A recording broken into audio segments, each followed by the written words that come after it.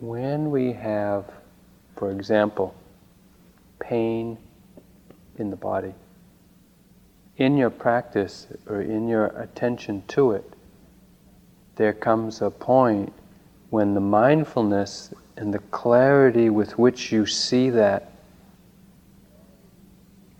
discomfort no longer feels like I am suffering.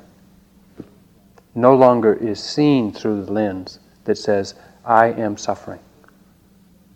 And there may be clear experience of it as dukkha, but not a personalization of it. And that points a little bit to what you were asking. It's not the full answer, but it points a little bit to the difference between dukkha, suffering, craving, clinging. The kind of the exploded version and the fully developed understanding of craving, clinging, leading to all dukkha, you'd have to go into a description or an explanation of the cycle of dependent origination, in which past actions and conditions based on ignorance have brought about the result of this life and everything we experience in it. Ignorance and actions based on the ignorance of our moment-to-moment life now, essentially a form of clinging or aversion, either one. Acting from ignorance with clinging or aversion now, creating or resulting in a future, tomorrow, next lifetime, however you understand that, where again we have this body, this mind, and its dukkha. So you can see that in that cycle of dependent origination, clinging indeed produces everything we experience in its many forms of dukkha. The understanding of liberation or full enlightenment, or however you want to understand that, is that in time, as we purify our mind and no longer act from ignorance with clinging or aversion, that in time we no longer are creating the seeds for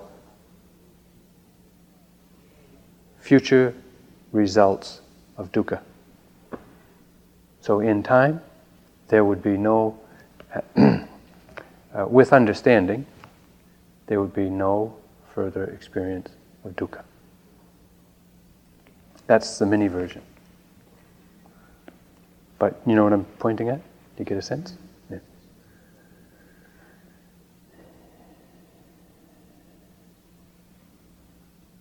Yeah.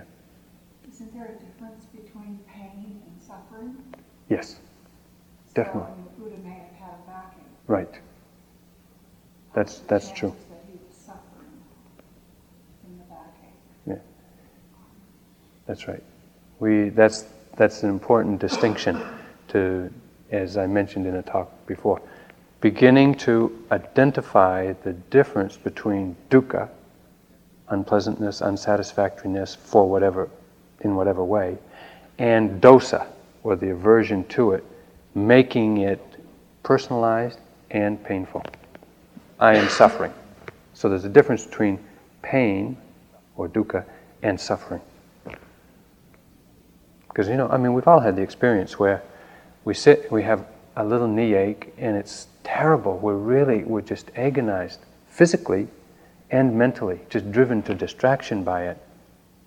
And then we've all had the other times where we can sit with intense experience in the body, and it's okay.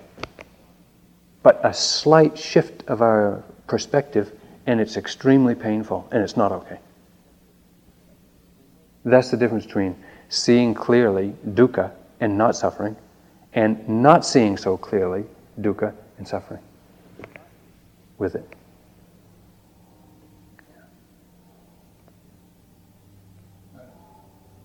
For a period of time, 8 or 10 days or so, I took sounds as my primary object. And now, sort of in the back of my mind, there's this agenda, well, maybe I should do some breath work. And to try to reestablish that is sort of a problem. And the tension I feel is, am I sitting with an agenda, trying to reestablish that breath? Otherwise, I just sit here without much structure, just listening, feeling, bouncing around a lot. There's not much. Is that all right, or what would you recommend? You know, what is your motivation for reestablishing continuity with the breath? Frankly, I like the concentration. Good. I mean, it seems that the breath is a stepping stone, that you use that to develop a certain amount of concentration. Then, at that level, you can just sort of open up and take everything. Without that level of concentration, for me, I'm just sort of bouncing around. Yeah, great. That's when you're just kind of bouncing around and generally aware and open and, wow, everything's just coming and going great, but you feel like you're not being very crisp, precise. Yeah. Use a primary noting sequence, if it's the breath or sitting, touching, or in walking, or lifting, moving, placing, to bring the mind into a more narrow focus. And it will enhance clarity and concentration, stillness and concentration. And with that, the mind gets more energized. So that then you can, with that energy, with that maturing of all of those faculties, energy, mindfulness, concentration, and the perception, the recognition of that precise flicker of sensation or movement of mind or whatever, with the enhancement of those, the maturing and the balancing of them, then it's possible to, again, open up to the choiceless flow of phenomena, including sounds, body, mind, and to sustain that clarity, that crispness of recognition for a longer period of time. When it gets kind of waffly, soft, and fuzzy around the edges, use the primary noting sequence again. So it's very skillful. I have to have a little agenda there, to sort of pump up that bicep. Agenda, yeah, we don't have to make it a big agenda. Yeah. It's just a mere movement of, hey, it's a little fuzzy, why don't I look a little closer? Okay, I got a lot of momentum, why don't I just open up? Okay. And so you don't have to do 10 days of one to get to 10 days of the next. It can be a few seconds of this, a few seconds of that, a minute of this, a couple of minutes of that, a whole sitting of this, a whole sitting of that, whatever is your rhythm of, and how long you can maintain a really clear, precise crispness in your crispness in your recognition of presence of mind. The recognition that a certain modicum of concentration, a certain minimal floor is required, so that sort of justifies it without hung up on it, I guess. It happens too that we've been here for more than a month in silence, and we all have reached a certain plateau of comfortable mindfulness. Comfortable, concentrated, pretty clear, flow through the day, with minor disruptions here and there. Comfortable. At some point, that's not satisfying anymore. And if you just say, hey, this is okay. It was okay a week ago. It should be okay now. No. It's like we need to come back, collect again, and say, okay, I've gotten comfortable at this level of awareness and presence and being, and being with sitting, being with walking, being with general activities, being with all those intentions that we've been noting every day. Remember? All it takes is one day of remembering and redirecting your attention to note intentions, and you'll see your practice go. One day. But we get comfortable, we forget, oh hey, and this is okay. And we kind of drift, and it kind of descends into a kind of a mush. And so we have to remember, primary objects. You're right. What were they? Intentions, right. Yes, right. Talking. Oh, well, maybe I have been kind of a little bit loose with the notes and the writing and the talking. And okay, why don't I just recommit to really being present and remember some of the techniques, primary objects, don't talk, walk slow, etc., etc., etc.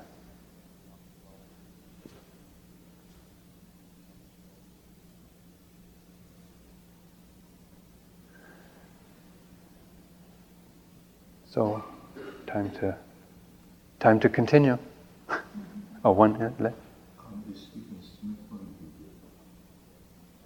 His list is up, and I haven't heard from him this morning, so we're assuming. But if you get to his room and he isn't there, then you know. Enjoy your day.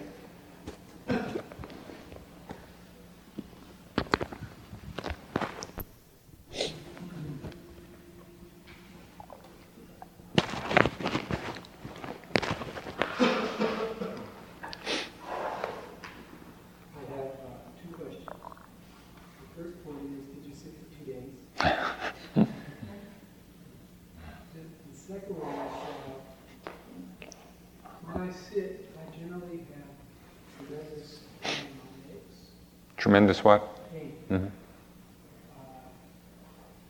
Occasionally I'll move or I'll sit in a chair or in the library, give myself a break. The question is there a way to tell when it's true compassion and understanding for ourselves and our own limits from when it's just a lack of commitment? Mm-hmm. In dealing with strong pain, for example, in the legs or could be in the back, I think one of the things to pay attention to is whether the pain goes away when you get up. Right? So assuming that it does, that after you walk a little bit, it eases off, then that's generally an indication that it's not a danger signal in some way. It's just painful and uncomfortable. Given that scenario, I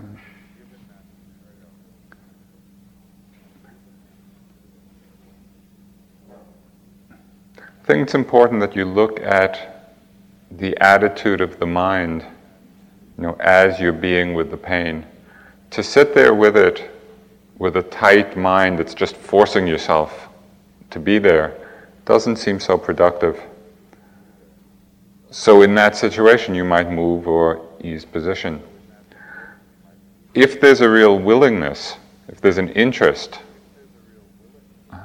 to really be with it and explore it, then I think working with that sense of resoluteness, okay, let me stay here. Let me die from this pain. I want to understand it. I want to see it. I want to go into it. With that quality of mind, then I think it's important to actually take time to be with it. Sometimes we need to strengthen that sense of resolve a bit. And you might notice if you're getting into the habit of retreating from pain every time it comes. It might start just giving yourself, a break once in a while, sitting in a chair at the library. But if you notice that happening more and more frequently, so then it might be that the mind is actually giving into that aspect of sloth and torpor that is the retreating mode. So then you might want to stir up the resoluteness or commitment a bit. But occasionally taking some time to ease off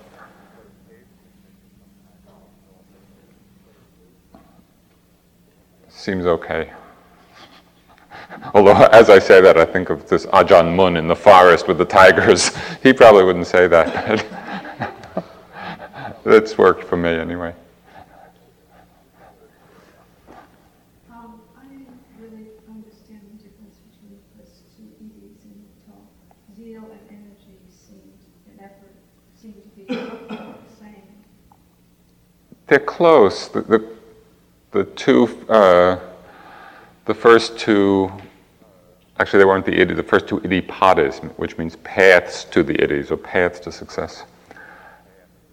The first one that's translated as zeal is more, it's more that sense of steadfastness of purpose. We have a clear sense of what we want to accomplish, and our mind is not wavering from that. It's really that holding steadfast to a course of action. We could do that with varying degrees of energy, of effort. You could be very steadfast and be meandering along. You could be very steadfast in your goal and really with that sense of heroic energy. So it's a slightly different. The first is steadfastness, and the second is it's that quality which actually is challenged by difficulty. That's that quality of virya, of effort. So often when we face difficulties in our practice or in our lives,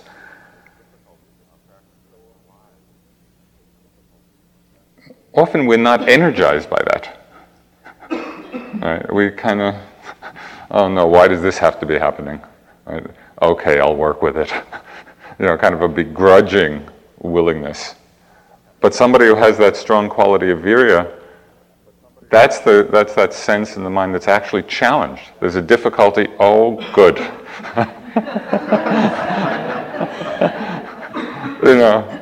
So it's a very great strength for people either who have it or are motivated to develop it.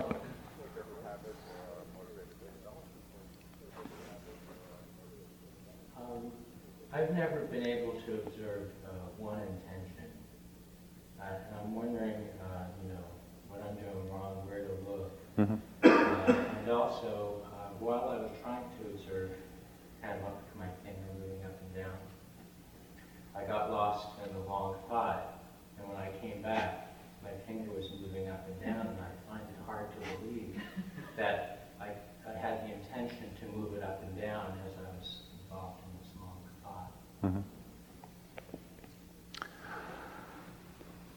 Okay, in the Buddhist psychology, the Abhidhamma, there's the description of consciousness and all the different mental factors. Intention, the quality of volition or intention, is a common factor, which means that it's actually arising in every single moment of consciousness. It's never absent.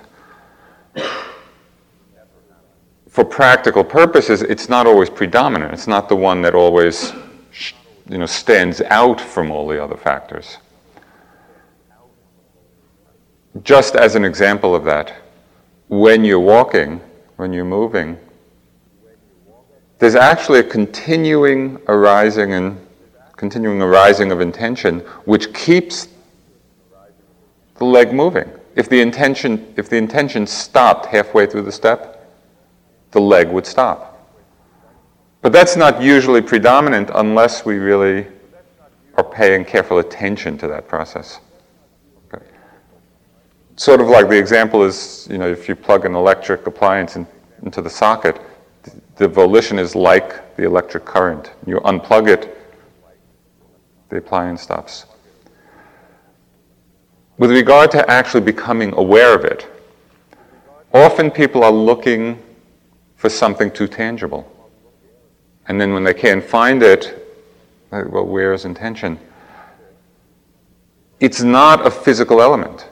Intention is a factor of mind. So you don't particularly want to be looking for some sensation of intention.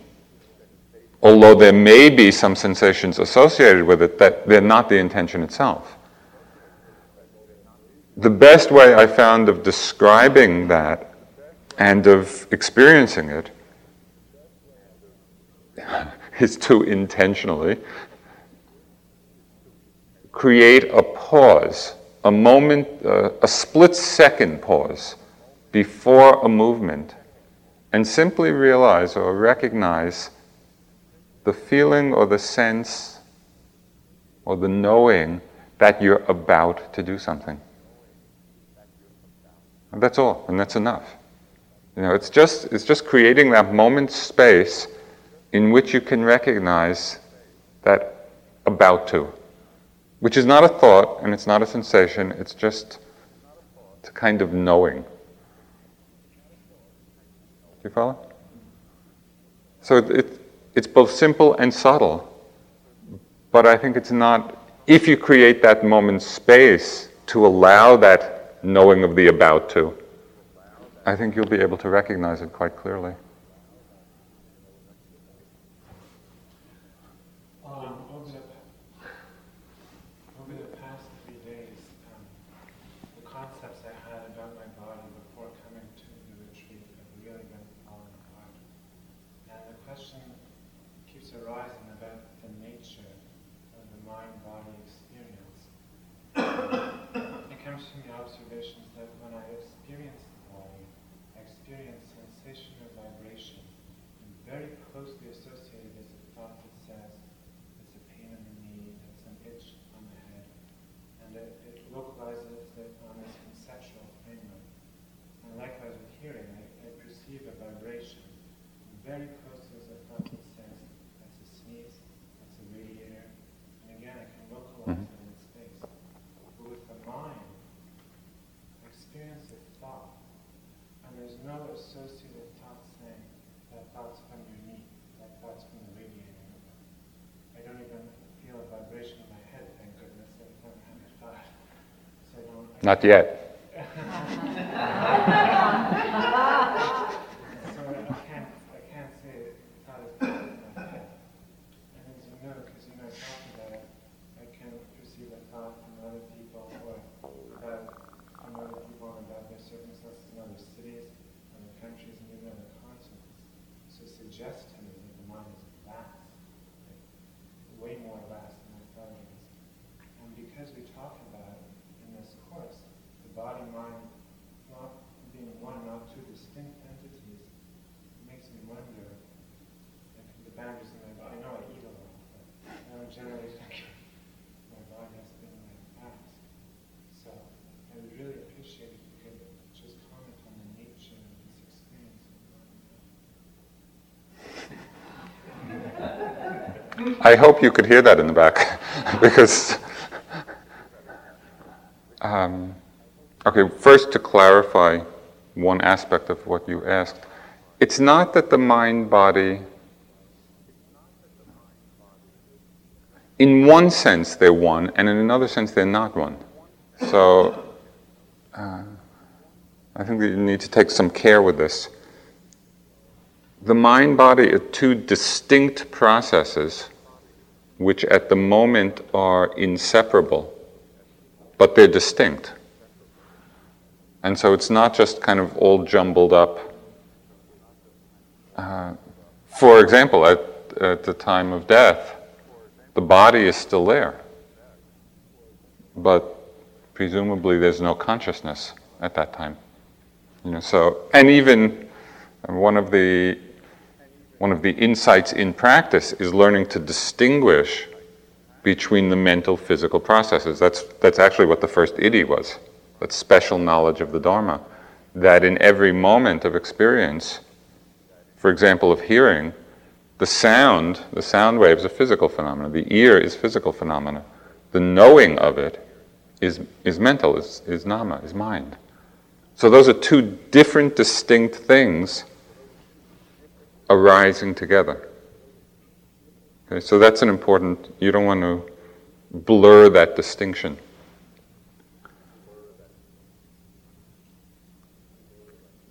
The mind is vast. So I think that's a true insight.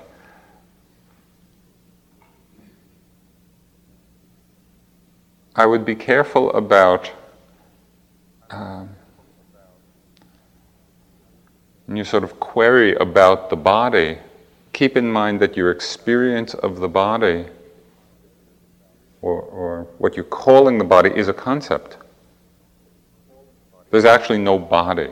What is the actual experience? It's sensations arising and passing.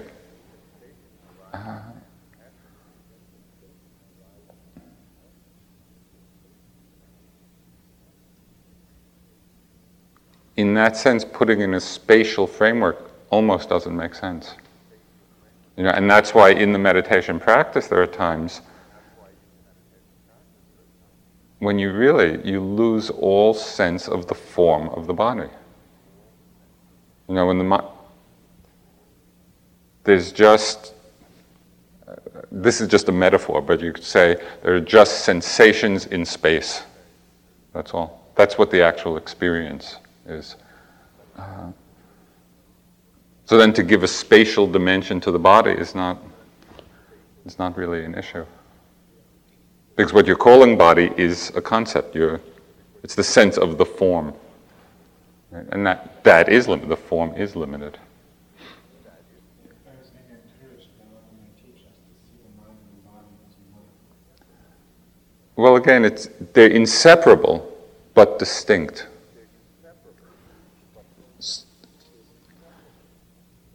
Are the color and the form the same or different?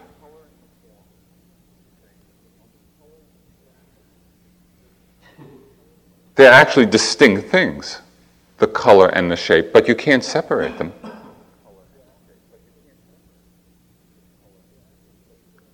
Can you?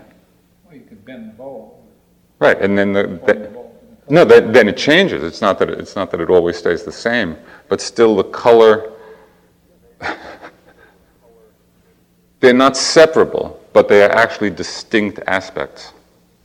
So that's similar to the mind, to the knowing and the mind and the body.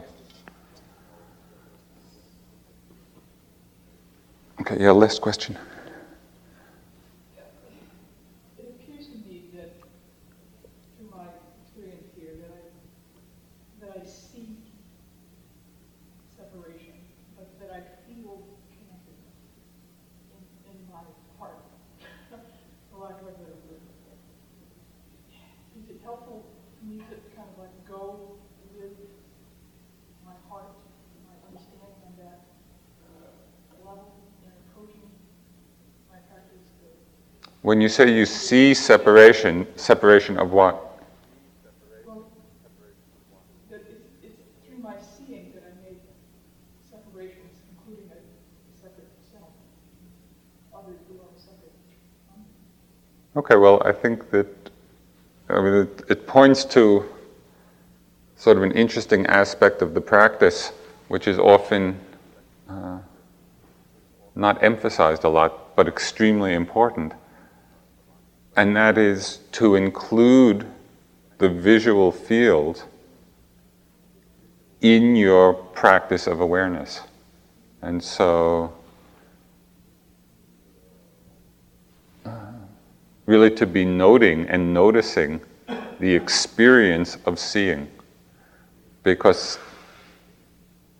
the separation is coming through seeing because of actually not being mindful in the moment that that's what's arising.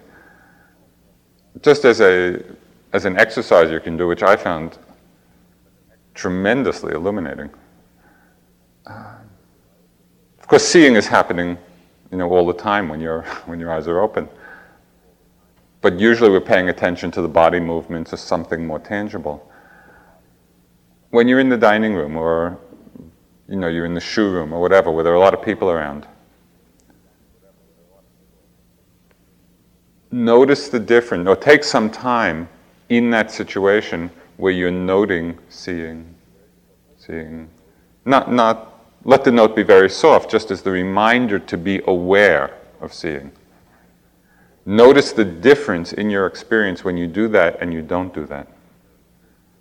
I was amazed to find how much of the time my consciousness went out through the eye door, unnoticed, and created all kinds of very subtle and not so subtle concepts which result in separation. Now, so much of the judging mind comes because we're not noticing that we're seeing. And it was just amazing to kind of have the mind settle back, go back through the eye door the other way, and just really stay settled and grounded and aware. And then there's just seeing arising in awareness the same way sounds do. And you find that same sense of what you call connectedness or inclusion or whatever. Do you follow? I think we'll have more time this afternoon. At the end of the 3:45 sitting, we'll have another question period.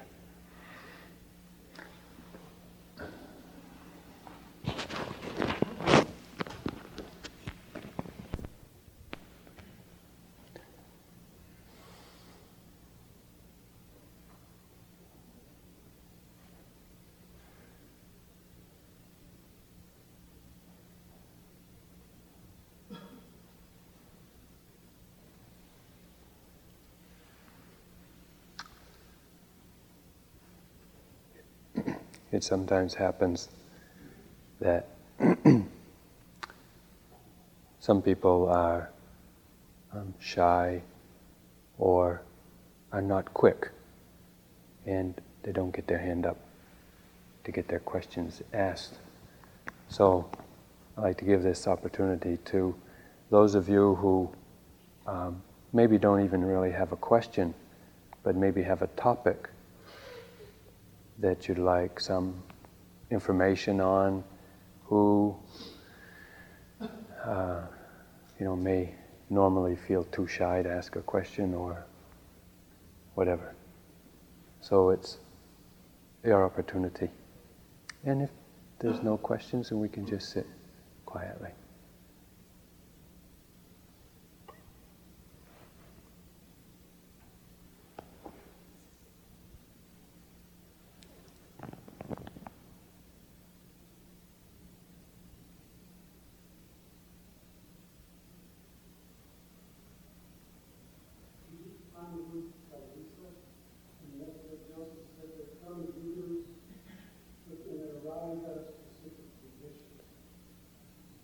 The word is kalesa, and they what? Come as visitors. Right. Klesa is the Pali word for, I think literally it's translated something like torment. And it's a condition that torments the mind. Or as I've spoken about in the last couple of talks that I've given, it's conditions that obscure or obstruct or hinder our clear knowing. And the torments of the mind are sleepiness, restlessness, pride, jealousy, envy, greediness, all of the familiar hindrances or states of mind which we usually feel agitated and frustrated and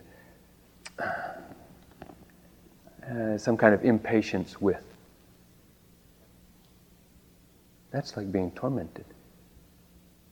And the conditions for their arising are not seeing clearly.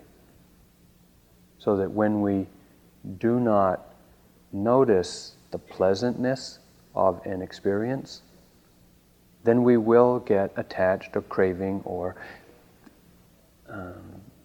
stuck to it. The mind will get stuck in a way that torments us. We can't let go. Or if we don't notice the unpleasantness of an experience, we may feel frustrated by it, tormented by frustration. We may feel envious of something someone else has, or maybe we don't want them to have it, we want to have it.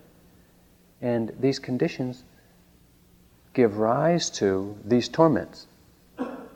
And we feel caught or victimized sometimes by them. Well, the conditions have come together, the klesa or torment has arisen in the mind, and now, thanks to our mindfulness, we can see it. Whereas maybe before we practiced so intensely or even heard of the Dhamma, we didn't notice that our minds were tormented even. So if you're noticing a lot of torments in your mind, good.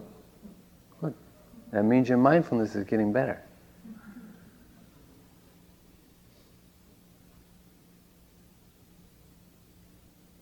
When the conditions for the arising of torments are not present, torments don't arise. When we see clearly the nature of arising or the present experience, we don't get attached to pleasant or reactive in a pushing away way to unpleasant mental or physical experience. We see clearly. There are many other conditions, what it is, the object that we see, our prior mental state, etc., but primarily it's the clarity of seeing or the diluted nature of seeing that Sharon spoke about last night that determines whether the mind is going to be tormented or whether there'll be a klesa present in the mind. Two questions. One is I have to understand how seeing something is pleasant or unpleasant keeps you from being attached to the voices. And then the other is that when you see a klesa, when it rises, how do you, it's something that's unwholesome you don't want, so how's that different from having movement?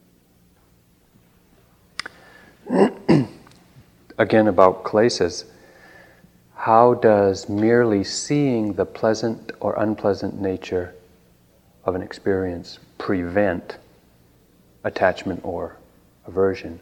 And secondly,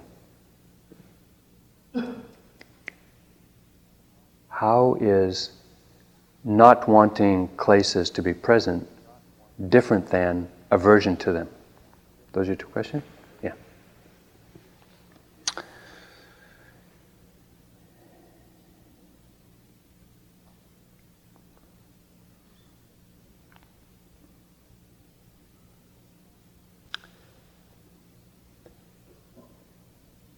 A couple of talks ago, I talked about the ability to connect and to sustain your attention on your experience, whatever it is. So that's to attend to get to, and to actually see the nature of this experience. It's physical or mental, it's a sight, it's a sound, it's a thought, it's a feeling, or whatever. When we can actually be with the experience as it's happening, and I'll use the word see it, but it actually means to feel it. We can feel sights, we can feel sounds, we can feel thoughts, we can feel physical sensations. But when we can be with it, to feel it, we may or we may not notice the pleasantness or the unpleasantness. In any event, if we are able to attend to that experience for as long as it lasts, we will see its impermanent nature. In the seeing of impermanence, or in the seeing of the deconstruction of an experience, in seeing through the conditional nature of any experience, we, not by choice, not by will, but we see the actual impossibility of hanging on to it. And it's not a thought. This is not a thought. It's not something we have to reflect about. It's in the very clarity of seeing this experience, feeling this experience or that experience, pleasant or unpleasant. We realize in the moment of its deconstruction or in the moment of its dissolution, we can't be attached to it. It no longer exists. We can't be averse to it. It no longer exists. We can think about it. If we then arouse the thought of, wasn't that a good cookie we had yesterday? I wonder if there's any more. Maybe they'll serve them for tea. Huh?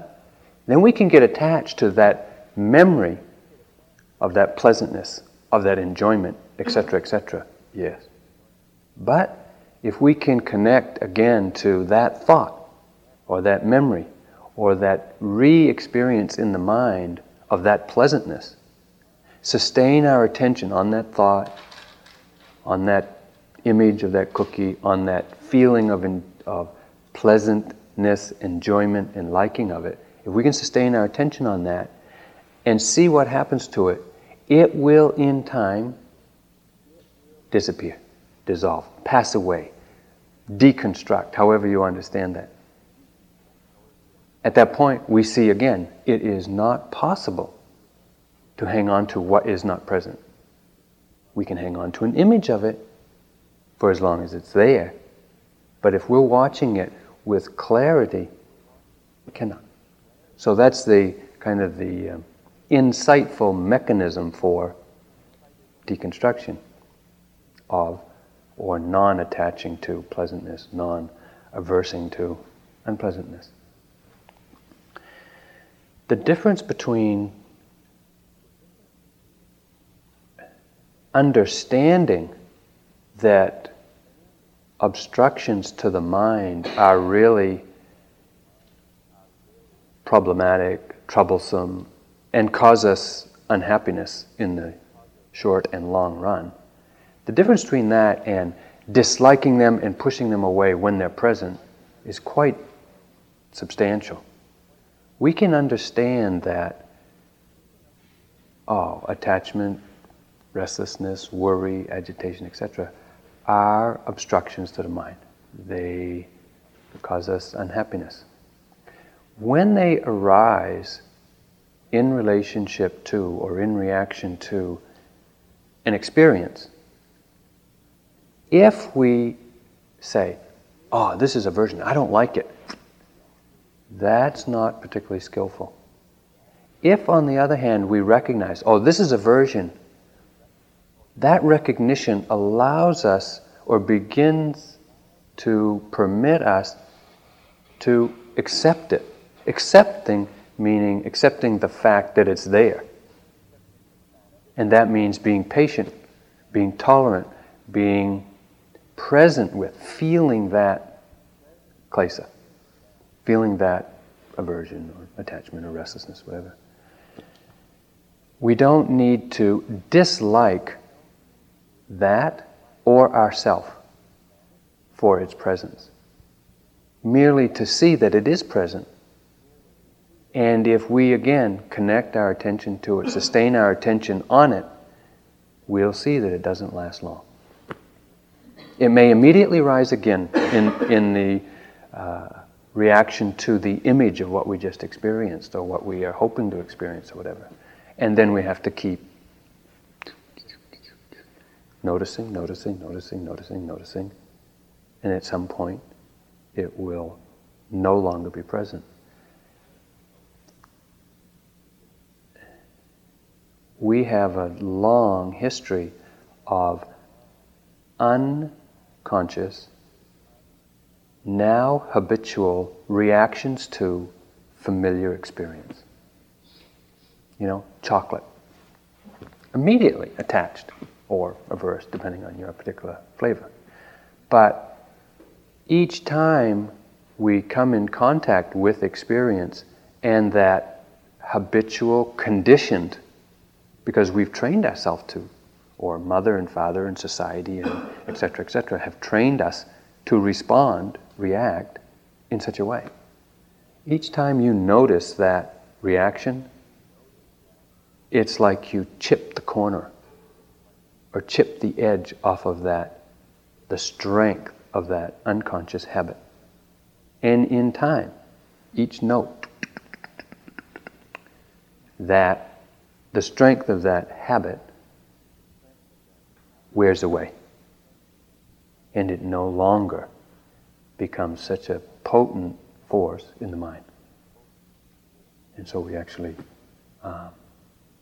see in the first time that something arises, or in the next time that arises, we see, what a strong reaction we have to it.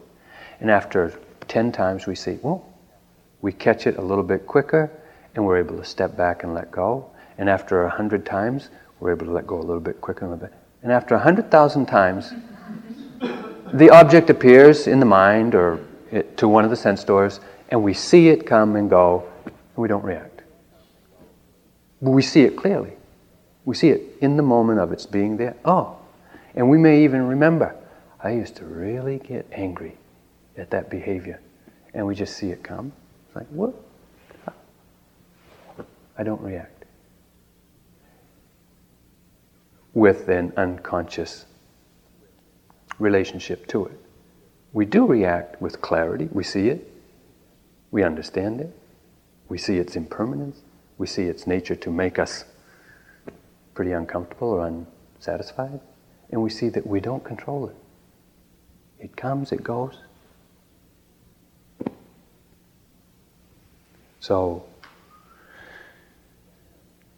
when kleshas appear in the mind, it's like I probably have said this before, it's like a shroud dropped over the head, which we can't see clearly what it is we're looking at.